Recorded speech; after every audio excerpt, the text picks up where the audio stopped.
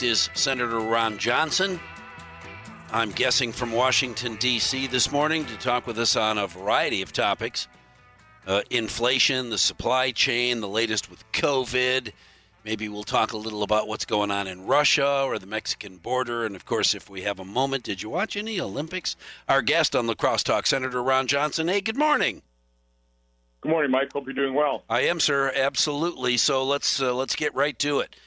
Inflation. Who's to blame for inflation? I heard last week from listeners that it is a global issue and has much less to do with leadership in the United States. What's your take? Well, of course, that's what the legacy media and big tech social media giants would have you believe. They installed President Biden in the presidency, a guy who campaigned from his basement, sloughed himself off as some kind of moderate. He's governing as a radical. And as a result, he's engaged in all this deficit spending. We passed a $1.9 trillion COVID relief bill, 100% partisan basis, when we had more than $1 trillion left over from the previous $4 trillion of COVID relief. It was probably over-appropriated as well. So, no, inflation is pretty easy to understand what causes it. It's too many dollars chasing too few goods. And part of that $1.9 trillion, of course, that money is being spent providing benefits to people. It makes it a lot easier for them to sit on the sidelines. So, certainly around Wisconsin, the biggest complaint I hear from employers is they can't find people to hire. They can't produce all the goods they need to produce. They can't fill up the shifts because there aren't people to hire. Well, and yeah, so it makes it interesting that the government is handing out all this money, but there are no products to buy, and there are no products to buy because the government's handing out all this money and people don't need to work.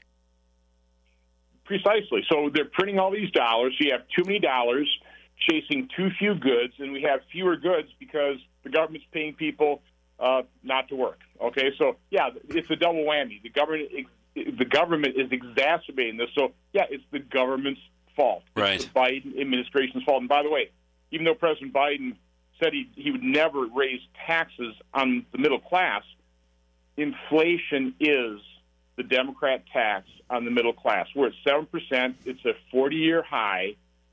This didn't have to happen. This was I predicted this last year when they were passed that $1.9 trillion COVID relief package. I said we're creating a witch's brew of all the ingredients for stagflation. I hope that's not, I mean, this is an incredibly difficult cycle to break. Wages are increasing. That's great. But then they're being wiped out by inflation. So people demand higher wages. Prices increase again. That's the wage inflation cycle that I think we're in right now. It's not transitory. It's not temporary. I'm afraid it's endemic. It's got a really bad feel to it. But it was caused by Democrats' governance. This is the Democrat policies of deficit spending, paying people benefits, making it easier for them not to enter the workforce, exacerbates the problem. Well, and that kind of wraps up the supply chain issue as well, with fewer people working, although they're doing something because the job numbers increased substantially in the most recent report. What kind of jobs are those people participating in? Not manufacturing, I guess. Well, first of all, it's kind of a misnomer to say we're creating jobs. There are 10 or 11 million jobs open right now. And so from my standpoint, a more accurate description is jobs being filled. And we need a lot more jobs being filled. Again, I'm just disagreeing with that nomenclature here that we're creating these jobs. No, the jobs are there. They're left open. So we need to encourage people to start taking the jobs so we can start producing the goods, so we have more goods, so we don't have empty shelves in our grocery store. Like, I'm 66 years old. I've never in my entire life gone to a grocery store and seen blank spots where there aren't goods there. That's what I thought was, that was Soviet Union stuff. That's not here in America, and yet we're seeing that on our grocery store shelves. Do you anticipate or see a time when that will change, when the supply chain will not be so far behind the supply requests from customers? Well, when people get off the sidelines and we have a higher labor participation rate, that should relieve it. But as long as we continue all these government benefits and people are sitting on the sidelines, we are in a global economy. There are other issues with the supply chain, component parts that aren't available. But, I talk to manufacturers. They're on allocation for the raw materials. The prices are increasing. It's so bad that people don't even know what the price is going to be of some of the components they're buying until they get them in. Again, I was in business for 30 years. I started during the Carter stagflation when price increases were expected and accepted. And for 30 years, it was like pulling teeth to get a price increase. We're back to the same mentality that price increases are expected and they're being accepted. And again, that hurts the very people Democrats purport to want to help. Seniors on fixed income, people at the lower end of the income spectrum. Trust me, Mark Zuckerberg, Jeff Bezos, if they're not hurt by inflation, they're benefiting from these shutdowns. It's kind of the dirty little secret of all these COVID shutdowns. Big tech companies are doing quite well, which may be one of the reasons they're censoring a second opinion. Right. Oh, and I got a question from a listener. What's wrong with higher wages to allow for people to afford homes and to feed their kids and live comfortably? Higher wages are great. They're great, but they're not very good when they're being wiped out by inflation. And that's what's happening. So wages increased, I think, a little more than 5%. Inflation increased 7%. So people, it may feel good to get a bigger paycheck, but when you realize that paycheck can't buy the same number of goods as it could before you got the price increase, that's the problem. Is inflation is wiping out the wage increases.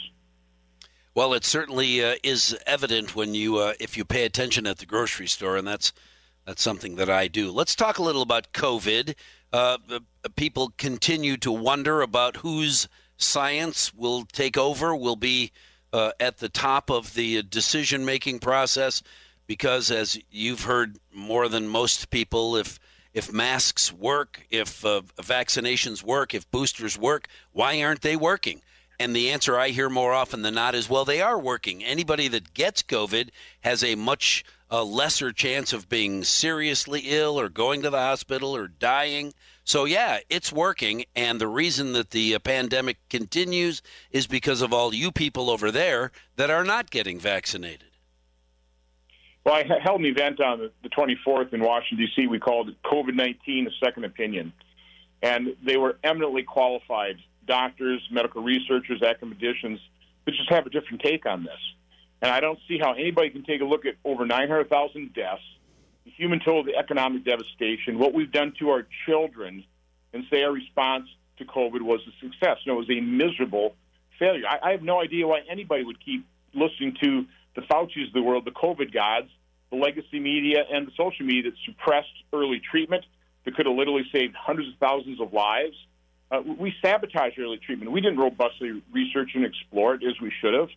So, no, I mean, Mike, if I'm going to go get a second opinion on a serious medical condition, actually my first opinion is going to go to a doctor who's actually treating the illness, not some bureaucrat in the ivory tower or in his federal office building.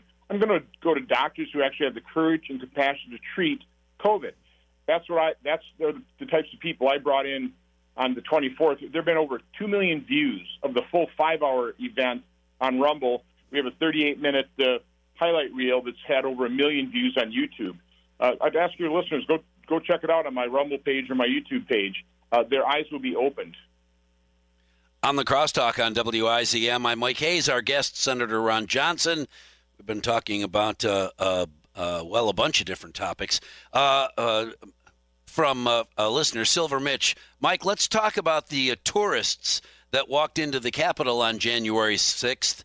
Easy question, fair and balanced. The old Mike, that's Silver Mitch making sure that I ask you a difficult question because a couple of Republicans have recently been censured for their participation in the January 6th riot, call it whatever you will. There has been a whole lot less conversation about who those people are that are swinging posts. Everybody simply assumes, I guess, that they are Trump supporters and they are rabid conservatives who want to take over this country by gun or knife if necessary. Not much conversation about who funded anybody that went to the White House on January 6th. Well, first of all, I condemned the violence, the repugnant racial slurs the day of the breach. Okay, on January 6th, I condemned it forcefully. I've condemned it repeatedly. But I also condemned the violence during the summer riots. Yeah. I have also spoken the truth. There weren't thousands of armed insurrectionists. There weren't. Again, I condemned it. I don't condone it. But the fact of the matter is, we need to condemn all violence. Our nation is far too divided. We actually do need to heal this nation. And so, just continue to talk about one condemnable, okay, something that should be condemned. One riot that occurred in the Capitol, and forget the more than 2,000 law enforcement officials who were harmed during the summer riots. Kenosha burned. To just sweep those under the rug is not the right thing to do either. We need to move forward on areas of agreement, like how do you create a more prosperous, a more healed society? That's really what my focus would like to be on. Yeah, well, there's no question that that people have their own particular focus and disagree with anybody who doesn't have the same focus. All right, one more from Silver Mitch. Because Ron has his tetanus shot and his measles shot, what's the problem with getting your vaccination shot? Well, I had COVID, and now as study after study is showing, natural immunity is stronger than just vaccinated immunity. Again, we'll continue to watch studies. We'll see how enduring the vaccine, protection is. We'll see how enduring natural immunity is going to be. But this is part of the problem here. Freedom and personal health autonomy are important concepts. And I don't believe we should mandate that anybody be subjected to any medical treatment. They shouldn't feel pressured. They shouldn't feel coerced. They certainly shouldn't fear reprisal. And these vaccine mandates are pointless. We now know, despite what President Biden promised us in June, if you are fully vaccinated, you can still get infected. You can still transmit the disease. So what are the points of mandates? I mean, it's a self-inflicted wound. We already have a severe healthcare worker shortage. We're exacerbating it by, firing nurses that had the courage and compassion to treat COVID patients, caught COVID, got natural immunity. They don't want to take the vaccine, which, Mike, this is true. Nobody can tell you the long-term safety consequences of the vaccine. We can't. We just simply don't know because we didn't take the time. I'm the champion of right to try. I absolutely believe I was a big supporter of Operation Warp Speed. But I understand why people that have already had COVID might be reluctant to subject themselves to this experimental vaccine. It's still experimental. We won't know for years what the long-term ramifications are of this entirely new type of vaccine platform. I respect people's right to make those choices, and they're difficult choices. COVID's a deadly disease. Take it seriously. Get ready for it. Find a doctor who will treat it early. Do things to boost your immune system. We should have been doing all these things as opposed to only focusing on one thing, the vaccine.